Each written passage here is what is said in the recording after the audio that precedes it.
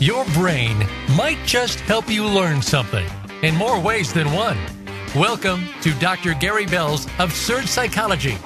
Dr. Bell is a licensed marriage and family therapist. He'll be your guide on this crazy exploration designed to bring life back into our existence. Can you become the element of change in an ever-changing world? Possibly, but you've got to listen on to find out. Now here is the host of Absurd Psychology, Dr. Gary Bell. Welcome, everybody. All right, today we're talking about anxiety, living in fear. You know, anxiety is like a mental and a physical state of negative expectation. And, you know, mentality is characterized by an increased arousal and apprehension, which basically is tortured into distressing worry physically by unpleasant activation of your body systems, and all to facilitate a response to an unknown danger, whether real or imagined. And so the thought-based feelings of dread and anticipation of some bad outcome and the physical sensations to prepare for that bad outcome, like a racing heart, jitteriness, is designed for discomfort. Anxiety is really there to capture attention and stimulate you to make necessary changes to protect what you care about. And occasional bouts of anxiety are neutral and can even be productive. And they are also natural. And so the bottom line is that anxiety can actually be a motivator, which a lot of people use fear to motivate them. Unfortunately, it's not a very productive or healthy thing to do, but that natural and productive aspect of anxiety can be temporarily a good way to get things done. Unfortunately, living in fear goes against the whole concept of why we are alive. We are alive because we live on a planet that has to do with living in a faith-based nature. That means we don't control outcomes. We influence outcomes, and that's about all as much as control as we have. But people that seek control oftentimes experience enormous amounts of anxiety simply because they're trying to control things they can't control. We're here to influence. So if we're going to live in fear, you have to understand that anxiety is always going to come with it. And if you're a real control freak, then you're going to be talking about panic disorders, panic attacks, and that can be gravely debilitating. Because basically, when you live in fear, what you're training your brain to do is operate from the brainstem, which is your lizard part of your brain. And that's fight or flight. And that's like living like an animal. We're not animals. We are creatures of the earth called humans. And we have the ability to think. And we have deep thought. And we have a lot of potential. However, people that live in fear, like in a third world country, aren't going to be discovering how to go to the moon or go to Mars or do outstanding things, cure cancer, and simply because they live in fear. And so it takes a safe culture, a place where people feel safe, to be able to move forward and to evolve into a greater being. Unfortunately, the world today is not safe, and therefore we live in a more primitive thought process of tribalism. And tribalism causes enormous amounts of anxiety. And COVID did not help that, because too much time alone leaves us in our brains without the ability to manage our thoughts, without the ability to bounce things off other people, and therefore we end up being our own judge, our own control freak over our life, and we box ourselves in to enjoy living inside the house and not living in the world. And taking leaps of faith is not in your nature after you've been stuck in your home for 2 years. So the bottom line is, we as human beings, we want to get outside of the box and understand that it's okay to experientially learn life. It's okay to go out there and actually, instead of living in the idea of a prognosis of what things are going to look like and catastrophizing, but we live in the potentials. We live in the possibilities. And people that live in fear have trouble and have anxiety and have panic attacks. They have trouble enjoying the prospects of the potentials of what could happen. And so, you know, the possibilities of life is too far away from them. And that alone causes enormous amounts of anxiety. But persistent and pervasive and outsized anxiety can really disrupt your life, whether at school, at work, with friends. The mark of an anxiety disorder is basically the fact that you feel like your life is hindered or frozen. And a lot of people will exacerbate their anxiety by doing what's called comparative thinking.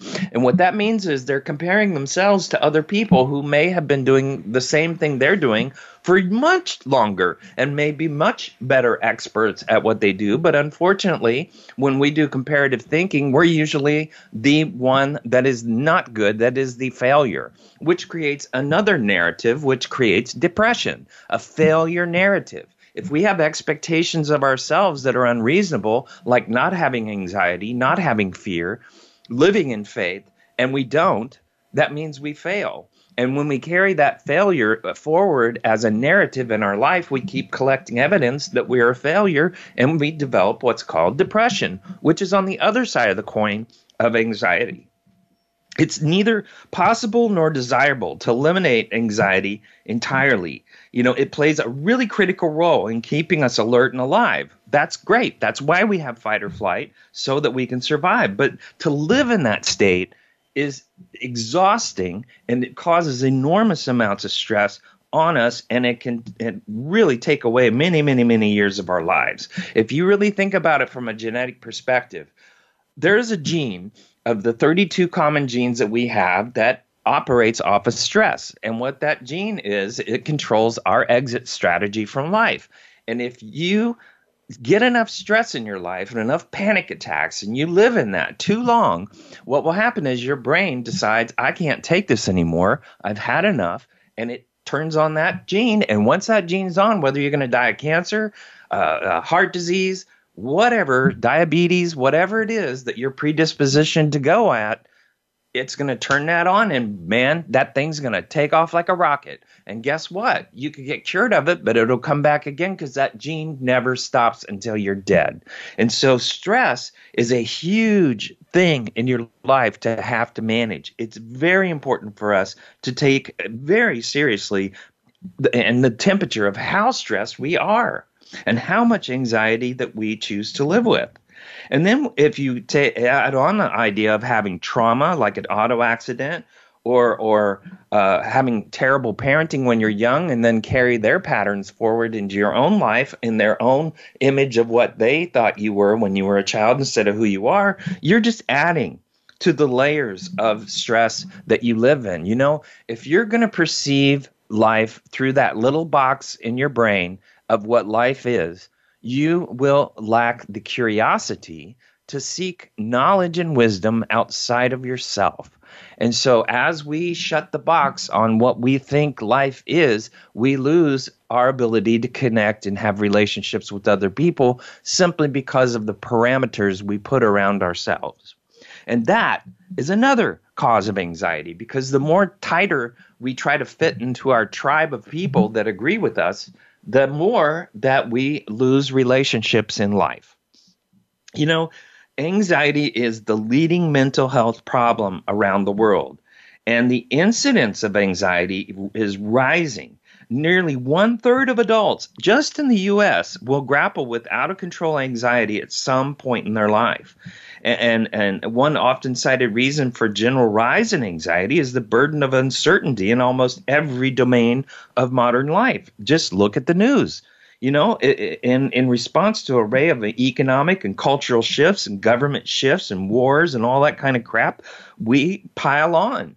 So if we're going to sit there and watch the news, which is highly erratic and tells us what they want to believe rather than what the truth is, we end up getting a lot of conflicting stories, which causes a lot of anxiety. By the way, the media needs to get your attention in order to make money. And so you have to understand that they will do that at any cost.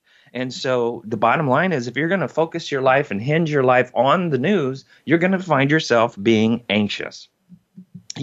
Anxiety declares itself not just with endless loops of worry in the mind, but with the heart-pounding discomfort in our body. And we cannot forget that. General jumpiness and trembling to ringing of the ears and the shortness of breath, all of that is driven off of anxiety. Body symptoms of anxiety can be highly misleading. Not only are they often misrepresented as signs of a heart attack or impending doom, and God knows so many people will end up in the ER emergency room because they feel like they're having a heart attack and then find out, shockingly, that it's anxiety. Anxiety creates what are called somatic pain. And somatic pain means that there's tension in our stomach, tension in our heart, tension in our heartbeat, tension in our blood pressure.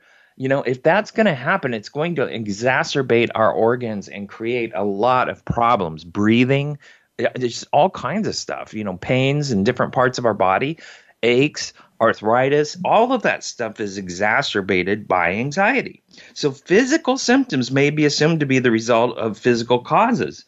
But, if you really get down to the bottom line, a lot of hypochondriacs out there in this world, and there's many of them, they cannot find the root of their problem. And that is because it's somatic pain caused by stress. Stress exacerbates our brain, exacerbates our organs because our brain runs our organs, and it causes us to tighten our breathing, which means we shut our mouth, we breathe through our nose because we're stressed out.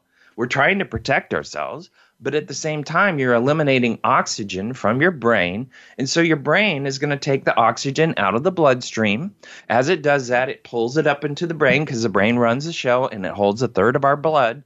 And so basically, the brain gets the oxygen so we can stay alive, and all the other organs start to sputter because there's not enough oxygen to make them beat, to make them operate. That's what makes the sun blow up, is oxygen.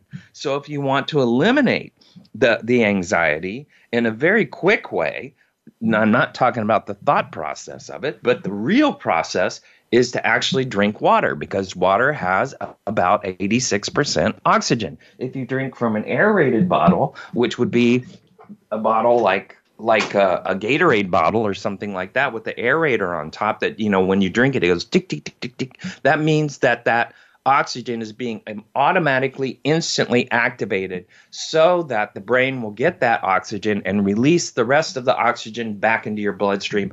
Now your organs will stabilize. So that's just a little biological tip. Anxiety disorders can often be addressed with psychotherapy. Alone or in a combination with medication or with lifestyle shifts. But you know what? Cardio. If you're a freak out, fear-based person, get off your butt, stop doing what you feel, and do what's right, and get out there and exercise. Cardio, 20 minutes. 20 minutes of cardio is about 65% of an antidepressant. Well, guess what that means? It's also going to treat anxiety. So yeah, you need to get your brain off of ruminating over the things that you fear. That means you need to think about something else rather than what you fear. There's a lot of understanding of going, I just need to accept what's happening. I would prefer something different is happening, but I need to accept what's happening. And when we live in preferences, we are able to communicate those all day long to everyone. And what that basically means is that we are able to communicate our needs to other people without offending them. Preference, not expectations, preference. That means we're joining life, we're accepting things that we're not in control of, and we're able to adapt to those things, and we're able to experientially gain experiences from our life. Instead of focusing on failure, which drives fear, a lot of people have to be perfect. They just have to be perfect. But if you understand you're not perfect, you never will be. We all thought like the Hubble telescope might be perfect, and then we found out it wasn't. They had to fix it.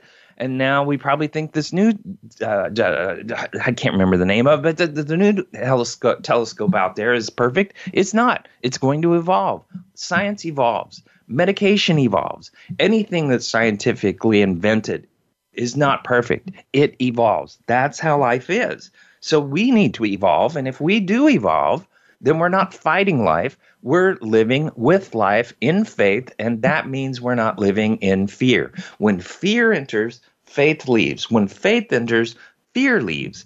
That's how life works.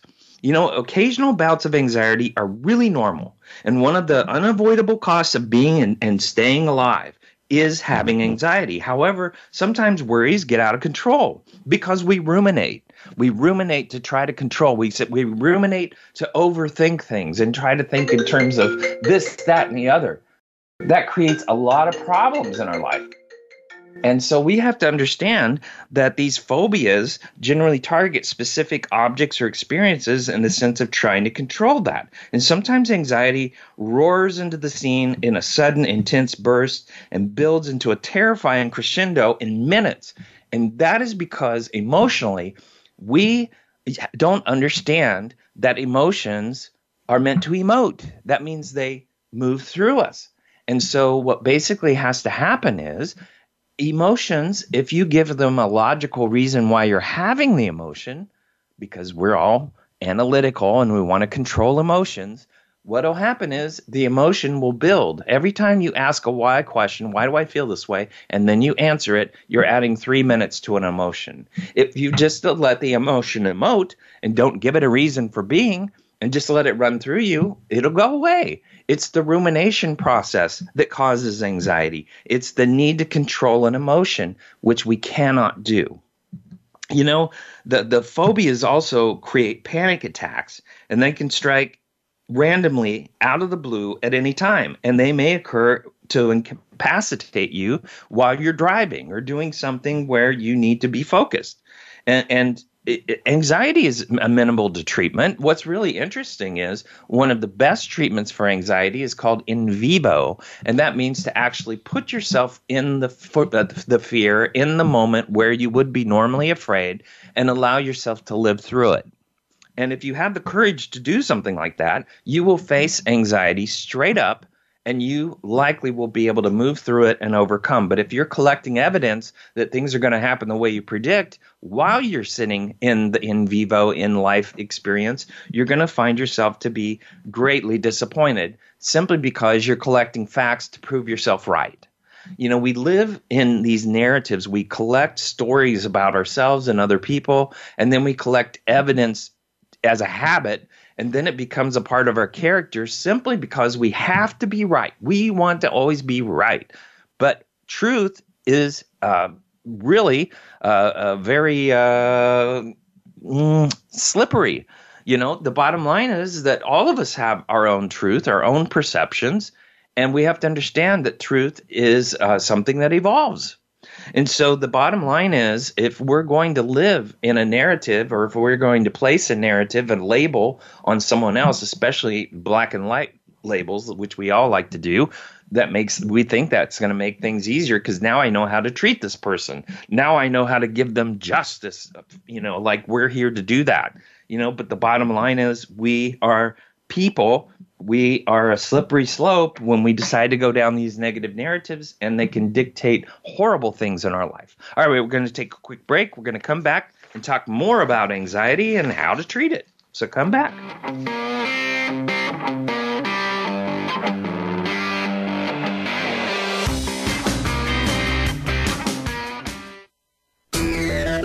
Friend us on Facebook to keep up with what's empowering the world. Voice America Empowerment.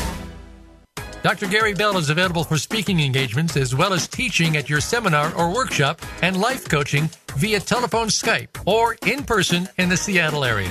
Dr. Bell brings his no-nonsense, straight-from-the-hip discussions each week on the show, but it doesn't stop there. Learn about motivation and psychology, one-couple marriage repair, a 2-day workshop in Seattle, and more. Visit drgbmft.com today or call Dr. Gary Bell at 951-818-7856. That's drgbmft.com or 951-818-7856.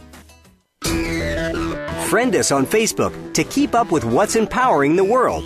Voice America Empowerment.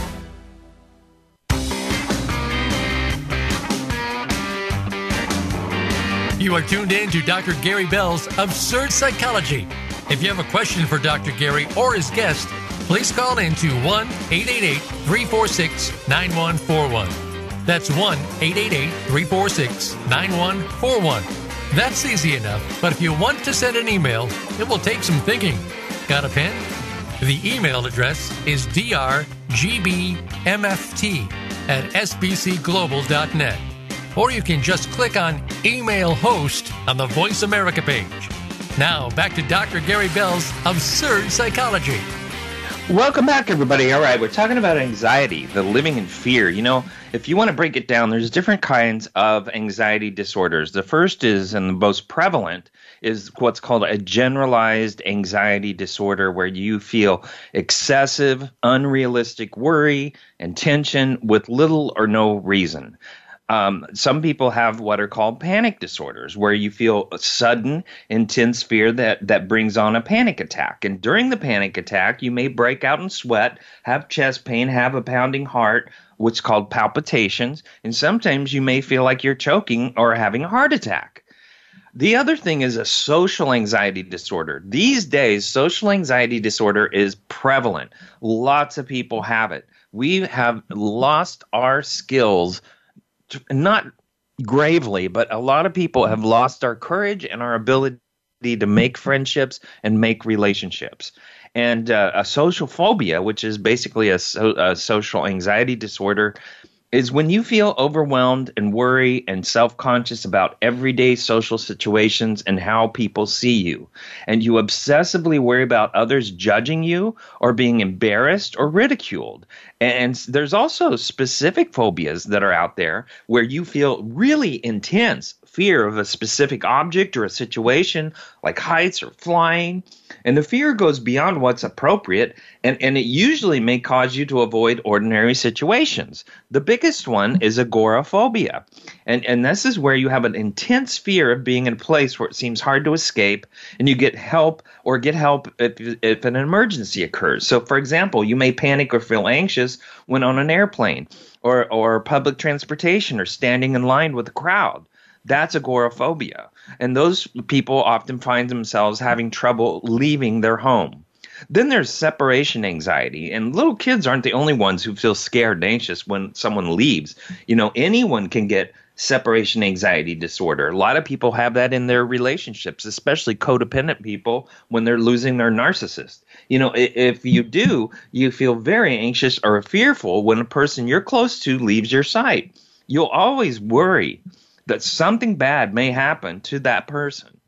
And then we have another thing called selective mutism. And this type of social anxiety in which young kids who talk normally with their family won't speak in public, like at school. And that's called selective mutism.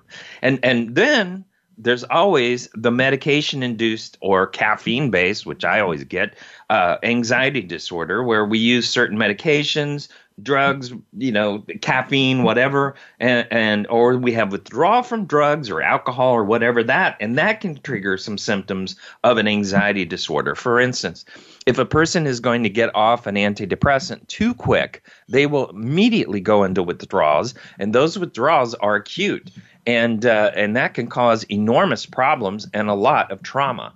When you're going off a major depressant disorder medication, what you really want to do is taper off of it slowly over 2 to 3 weeks to allow your brain to make up the difference of dopamine and serotonin. Otherwise, it's going to do it's just going to take a big dip, and it's not going to know where to baseline at. And so it's silly for people to do that, but they do because of their pride. They'll just jump off of the antidepressant and expect themselves to be perfect. You know, there's also common symptoms of anxiety disorders. Number one is panic. Number two is fear. Now, fear is the core. Fear is the root of an anxiety disorder. And then there's uneasiness, which is a side effect of fear. And then there's feelings of doom or danger. Oftentimes, people with anxiety disorders have sleep problems, not being able to stay calm and still. They ruminate, they worry, and so they just go excessively through their brain like a little gerbil in the cage in the little round thing where they're running all the time and going nowhere. And then there's cold, sweaty, numb, tingling hands or feet, shortness of breath, breathing faster, more quickly than normal. That's called hyperventilation. Then we have the heart palpitations, the dry mouth, the nausea, tense muscles, dizziness, thinking about a problem over and over again, which once again is rumination. Concentration goes down, intense, obsessively avoiding feared objects or places. And now since we're in that state, we lack our ability to have what's called intuition, which is what reads our people around us. And so what we end up doing is labeling everything in order for us to feel safe. And so our intelligence goes way down with anxiety. We lose a lot of our wisdom when anxiety is a part of our life. So let's just look at what causes anxiety disorders. Number one, it runs in families. Genetics is a big part of it. Another thing is the environment you grow up in. If you're going to grow up with neurotic people around you, you're probably going to be neurotic too, because it catches on.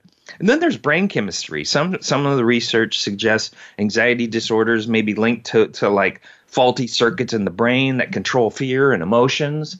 Also emotional and environmental stress.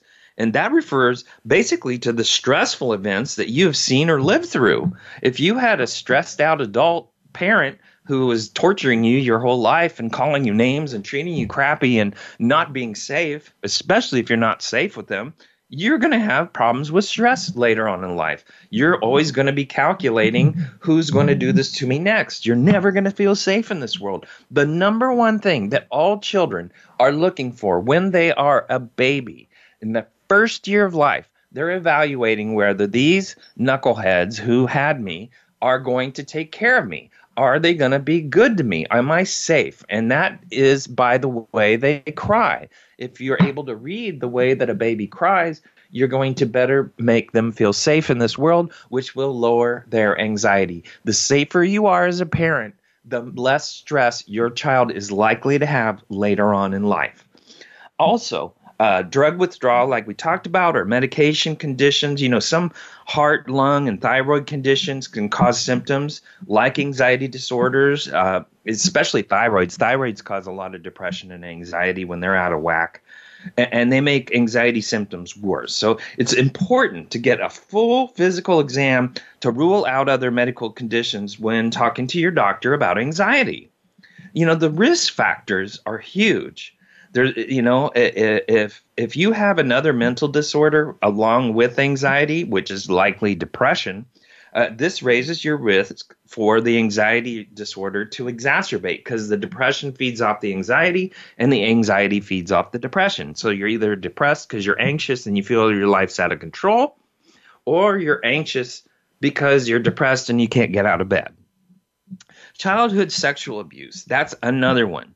Emotional, physical, sexual abuse, neglect during childhood is linked to anxiety disorders later in life, because when you are at your most vulnerable, adults did something, or people older than you did something to violate you. And that now you have to make that as a part of what it's going to be like when you grow up, that there's going to be predators out there to do what happened to you. Also, if you live through traumatic events, that increases post-traumatic stress disorder, which can cause panic attacks. You see, there's this thing in our brain called the limbic system that holds memory. And what that means is it's above the brainstem. And so if you're being chased by the woolly mammoth, that woolly mammoth's going to sound a certain way. It's going to smell a certain way. There's going to be all kinds of ingredients involved in that woolly mammoth chasing you. And so your brain is going to collect that evidence in the limbic system above the brainstem, so that the next time this happens, you will go immediately, without even thinking, to fight or flight. And so the problem is as we collect things in our limbic system that are traumatic, basically what takes place is we get more and more and more triggers that correlate to that trauma, and therefore we may be walking through Walmart and hear a certain noise, and all of a sudden we're at fight or flight, and we don't understand that. Well, that limbic system is actually making you be able to survive, but it keeps collecting memories correlated to trauma. And so to get rid of the trauma in your brain, the best remedy for something like that, in my opinion, is EMDR, eye movement desensitization reprocessing. Because what that does is it takes the memory out of the limbic system and drops it back into the memory glands, which are on the left and the right in the back of your brain. And those memory glands don't have an emotional attachment to the memory as much as the limbic system does. There's no more fight or flight. You remember everything that happens, but you're not actually living in it. And so that makes a big difference in coping with trauma. And that's why EMDR is effective. And you might want to read about that. Eye movement desensitization reprocessing is what it's called. Now, substance abuse is a big derivative also of anxiety. Some people use those substances to hide or ease their symptoms. And being shy as a child, that also can make people unfamiliar and places in life feeling like you're going to be judged as a child. So if you were treated harshly when you were younger or bullied, you're going to have trouble with life.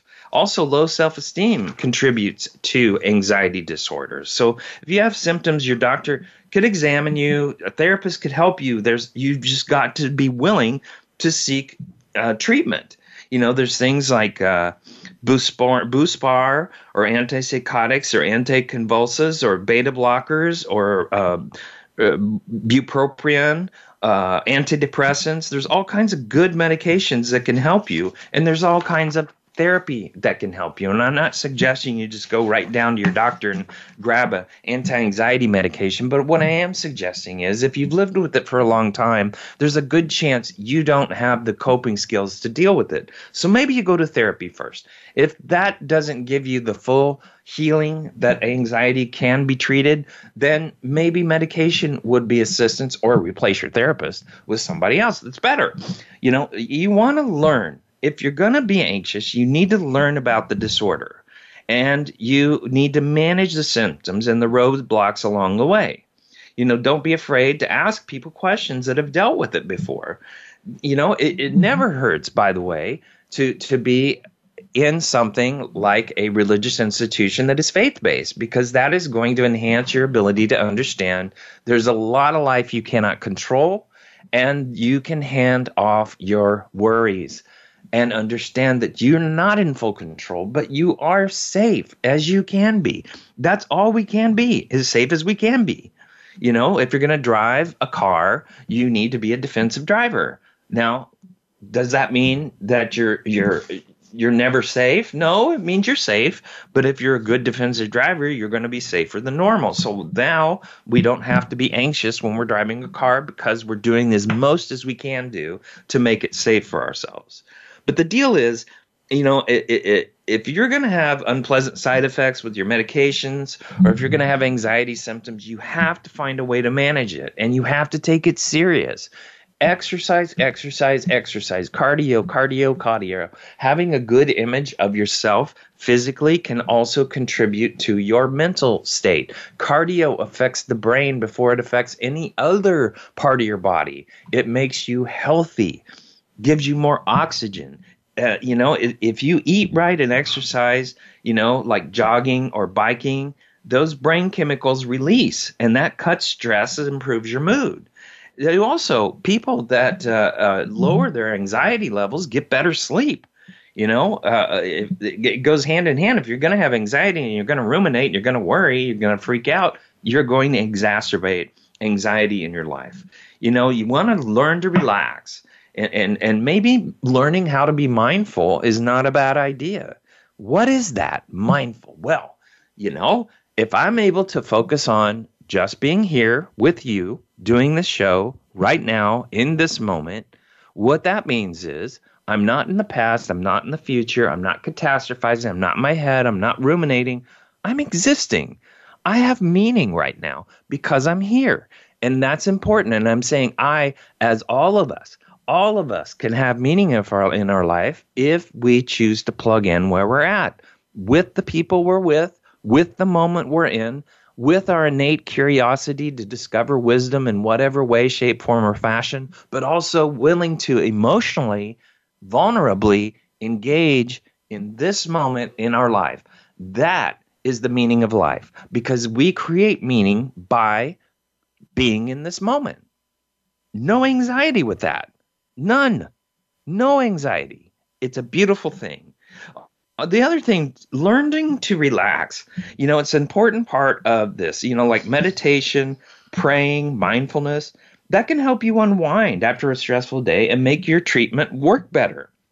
Also, keeping track of your emotions, keeping track of your anxiety. Write down your thoughts before the day is done. That may help you relax so you're not tossing and turning with anxious thoughts all night long and driving everybody else crazy. The other thing is we have to develop an understanding that these negative narratives that we develop about life, ourselves, and other people, we need to convert those to positives. People who live a grateful life, meaning I'm grateful for my friends. I'm grateful for the people that love me. I am grateful for my home. I'm grateful for my life. I'm grateful for my income. I'm grateful for my show. I'm grateful for my fans. I'm grateful for my listeners. I'm grateful for my dogs. The more we're grateful, the better our life becomes and the more magnetic we become as people. But if we're going to focus on negatives and all the reasons not to do things and all the reasons we can't do things, if you're going to live like that, like Eeyore, then what's going to basically happen is you're going to live what's called a mediocre life. You're tasteless. It's flat. It's boring. It's awful. And that's what people in anxiety do because they unplug from life and plug into their own brain and their own narratives. And they just live there. The other thing is, if you want to not be anxious, one of the greatest things you could do is actually get together with friends, whether it's in person or on the phone or on the computer. Social connections help people thrive and stay healthy. It gives you moments to have meaning. People who have a close group of friends that support and chat with them have lower levels of anxiety because you're no longer alone. You're no longer locked into your own thoughts. There's very little meaning when you cannot share your thoughts and wisdom with other people. If you're too caught up in your own worries, your own anxiety, you're going to have a lot of trouble plugging in. The other thing is if you're so anxious, can you get outside of your ego and step into seeking support? Get people that will help you. Talk to people who are anxious and have treated their anxiety. It can be challenging and frustrating to live with an anxiety disorder, but it can be really challenging to have to deal with somebody with an anxiety disorder. And your effects affect others. If you're going to be anxious and have children, your kids are going to be anxious. That's just all there is to it. If you're going to rub that off and make that the legacy of your life to your children, so be it. Make psychotic children who have a hard time connecting with others, have a hard time wanting to attach, anxious attachment. That creates big problems in their life. You need to learn to calm down, have faith, and live in the moment. Stop living in fear and live in faith. So let's have another break, and then we're going to come back and talk more about anxiety.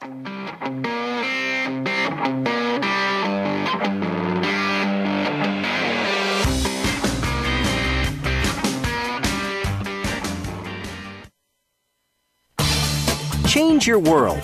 Change your life. VoiceAmericaEmpowerment.com.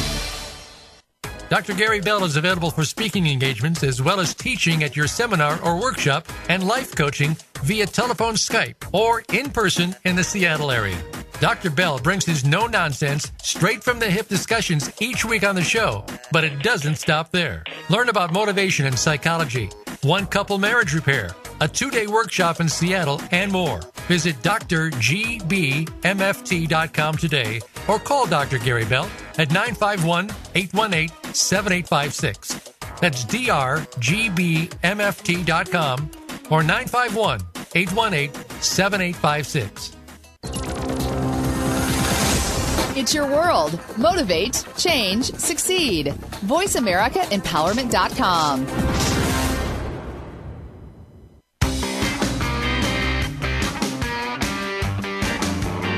You are tuned in to Dr. Gary Bell's Absurd Psychology. If you have a question for Dr. Gary or his guest, please call in to 1-888-346-9141. That's 1-888-346-9141. That's easy enough, but if you want to send an email, it will take some thinking. Got a pen? The email address is drgbmft@sbcglobal.net. Or you can just click on Email Host on the Voice America page. Now, back to Dr. Gary Bell's Absurd Psychology.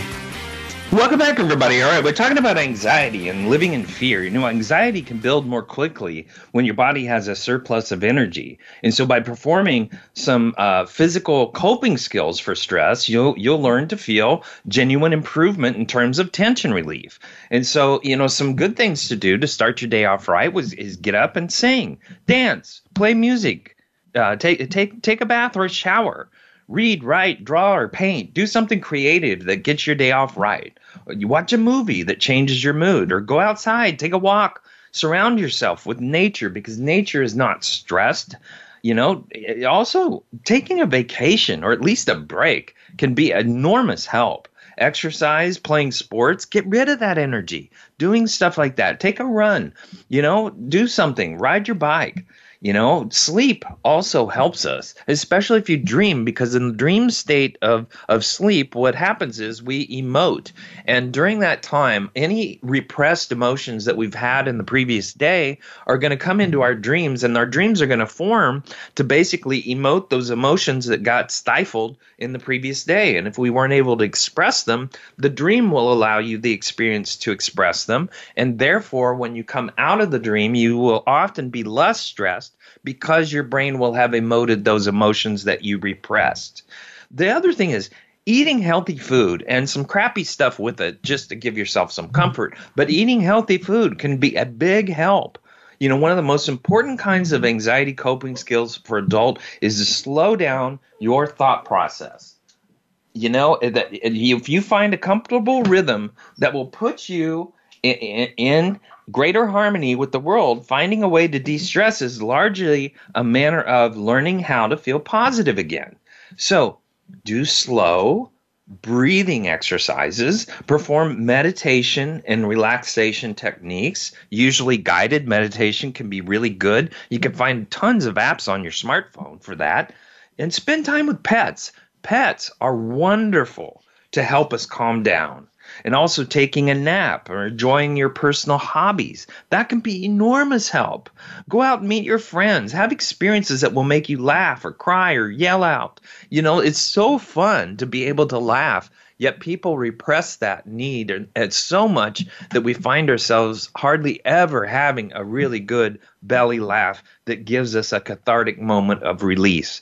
You know, you can find humor out there if you just look for it. Humor is everywhere, especially in social media. You just got to look and try to find it. The other thing is we have to deal with our daily living. And there's coping skills that are unhealthy and coping skills that are healthy. One of the biggest coping skills that is healthy is using positive language, being grateful, give and accept compliments freely. That releases stress enormously. If we take on manageable levels of responsibility, that helps us be more responsible in our life. And it's a big deal, you know, that we do that. We have to observe ourselves as well as our mood and our feelings. We have to learn to recognize when emotion is beginning to interfere with our decision making. So we keep a diary in order for your thoughts and add narrative structure to your life. That is a huge, huge ingredient. So, you know, one of the things that we also have to do, if you're going to ruminate, ask yourself, why am I stressed out about this? What is the likelihood that my fears will actually come true? Is there any reasons to be optimistic and look at possibilities instead of what I feel are probabilities? What would my friends actually truly think about this? What would my friends actually do about this? And in the grand scheme of things, is this really so important that it will affect my future? You know, we've got to ask ourselves questions like that when we're really having to ruminate over stupid things. You know, sometimes the feelings of anxiety and anger can indeed be too much to bear.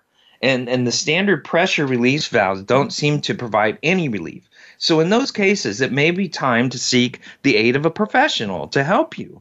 You know, that one-on-one therapy may give you, especially in confidentiality, may give you the release that you're needing. You know, most licensed mental health professionals understand what it is to deal with anxiety and have treatment modalities to deal with anxiety. You know, so, you know, you want to know the feeling that your heart is beating faster in response to a stressful situation, that is going to tell you, number one, that you're facing anxiety. Maybe you get sweaty hands or you're confronted with an overwhelming task or event. That's anxiety and our body's natural response to stress. But if you haven't recognized your triggers, there are a few things you can do. Look at your job. If you're going to have a brand new job, that's going to be stressful. Accept that. If you're going to meet your partner's family for the first time, that could be stressful. Giving a presentation in front of people. Everyone has different triggers, but identifying them is one of the most important steps to coping and managing anxiety attacks. Identifying your triggers can take some time and self-reflection, but it's all fear-based. And remember that. Fear triggers anxiety. So negative thoughts can take root in your mind and distort the severity of the situation. So one way is to challenge your fears and ask if they're true. See where you can take control back. Trying breathing for 4 counts or breathing out for 4 counts for 5 minutes. That can help you enormously. Some people use aromatherapy, like an oil or an incense or a candle, like lavender or chamomile or sandalwood. That can be very soothing. Also, aromatherapy. Sorry, I have a little dog here. Aromatherapy is thought to help activate certain receptors in your brain, potentially easing anxiety. Take a walk for 15 minutes. Do some yoga. Learning how to do stuff like that can help. The other thing is, if you're a big ruminator, write down your thoughts. If that's making you anxious, get out of your head. And understand that you can make things less daunting by writing down and actually seeing what you're actually thinking. And so on one side of the paper, write, I fear, ... and then write down your fears. And now I have faith that on the other side, ... and see what you come up with to answer your fear. Having a stressful job, driving or traveling all the time, withdrawal from drugs, these are all side effects of anxiety, trauma, phobias, chronic pain, caffeine, having another mental illness like depression can trigger anxiety. So understand, if you have those things in your life, you're likely going to experience some form of anxiety. But there's also changing your diet can help you, and taking supplements can help you also. It's not all just thought-based. Some things like lemon balm, omega-3 fatty acids. Omega-3 is wonderful because basically in your brain it creates synapses. And the more fish oil that you've added to your brain, the better it's going to handle your neurological activity in your brain. Green tea or valerian root or kava kava or dark chocolate, in moderation, by the way. It could take up to 3 months before your body's actually running on nutrition with those kind of herbs, but they can be very, very, very helpful. The other thing that I take, and it's a great supplement, is called SAM-E.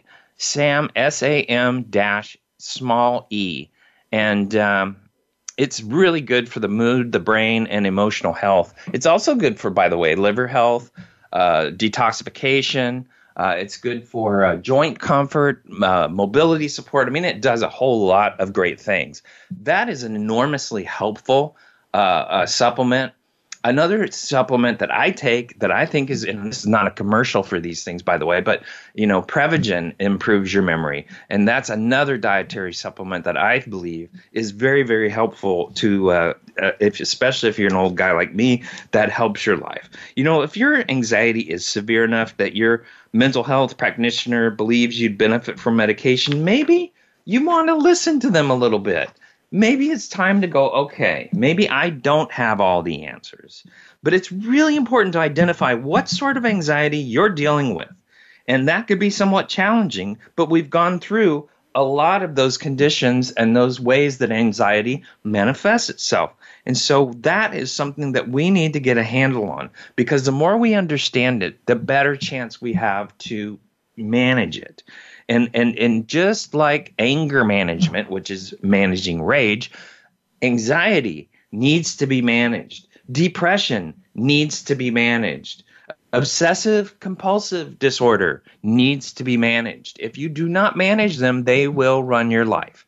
And that's the battle we all have when we choose to have these kinds of experiences and these kinds of mental health challenges in our life, is that we are challenged with the idea that our brain will have mental illnesses that will take over who we are and make our decisions for us. You know, the signs of an anxiety attack is something like feelings of danger or panic or dread, also nervousness and restlessness, rapid heart rate, sweating, trembling, or, chills, tiredness or weakness. It can be really tiring to live in fear your whole life. But the big one, especially with children, is gastrointestinal problems. But it's across the board with people of all ages, by the way. Also, difficulty focusing. Your concentration is usually affected. Hyperventilation. It's also possible to experience an anxiety and panic attack simultaneously. The coping skills is really to just sit back, relax. What the Buddhists will tell you is, all right, go ahead and just kill me. If you're in the middle of a panic, just kill me. Go ahead, do your thing. And by accepting the fact you're having it, it actually works in the opposite affect by not giving it the power. Because what happens is when we have a panic attack, we start to fear like we're dying, feel like you're losing control. We feel detached. We have heart palpitations, shortness of breath, chest pains, heart attack feelings, nausea, feeling lightheaded, numbness, tingling, feeling hot or cold. But those kind of thoughts, if we're going to fixate on them, that's going to ramp the panic up. You want to go in the opposite. You want to go the opposite and go ahead. Run your course, do your thing, but I'm not going to feed you. If you notice that quick tips haven't been working, you want to probably go to the ER and get some help, because it may actually be a heart attack. It may actually be some other health problem. But if your anxiety stems from trauma or is something that you've had through your whole life and you know what it feels like, then you want to learn to adapt to it and allow it to run its course and not run your life. Once you find the treatment that works best for you, life should be a lot more enjoyable and less scary. But the bottom line is, we as people, the first line of treatment is some form of cognitive change in your thought process, where you accept the fact that you cannot control life.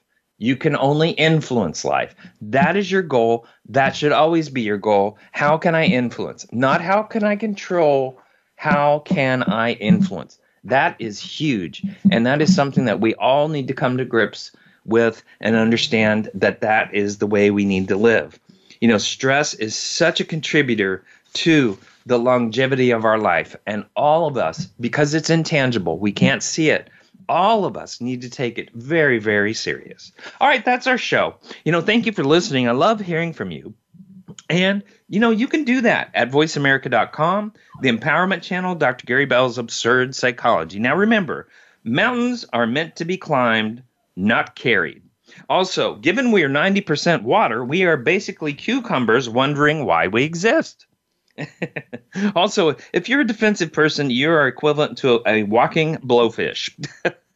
Also, if you overthink, you're anxious. Thanks for listening, everybody.